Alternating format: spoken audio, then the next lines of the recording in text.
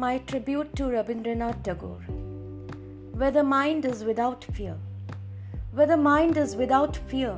and the head is held high, where knowledge is free, where the world has not been broken up into fragments by narrow domestic walls, where words come out from the depth of truth, where tireless striving stretches its arms towards perfection, where the clear stream of reason has not lost its way into the dreary desert sand of dead habit, where the mind is led forward by thee into ever-widening thought and action, into that heaven of freedom, my Father, let my country awake.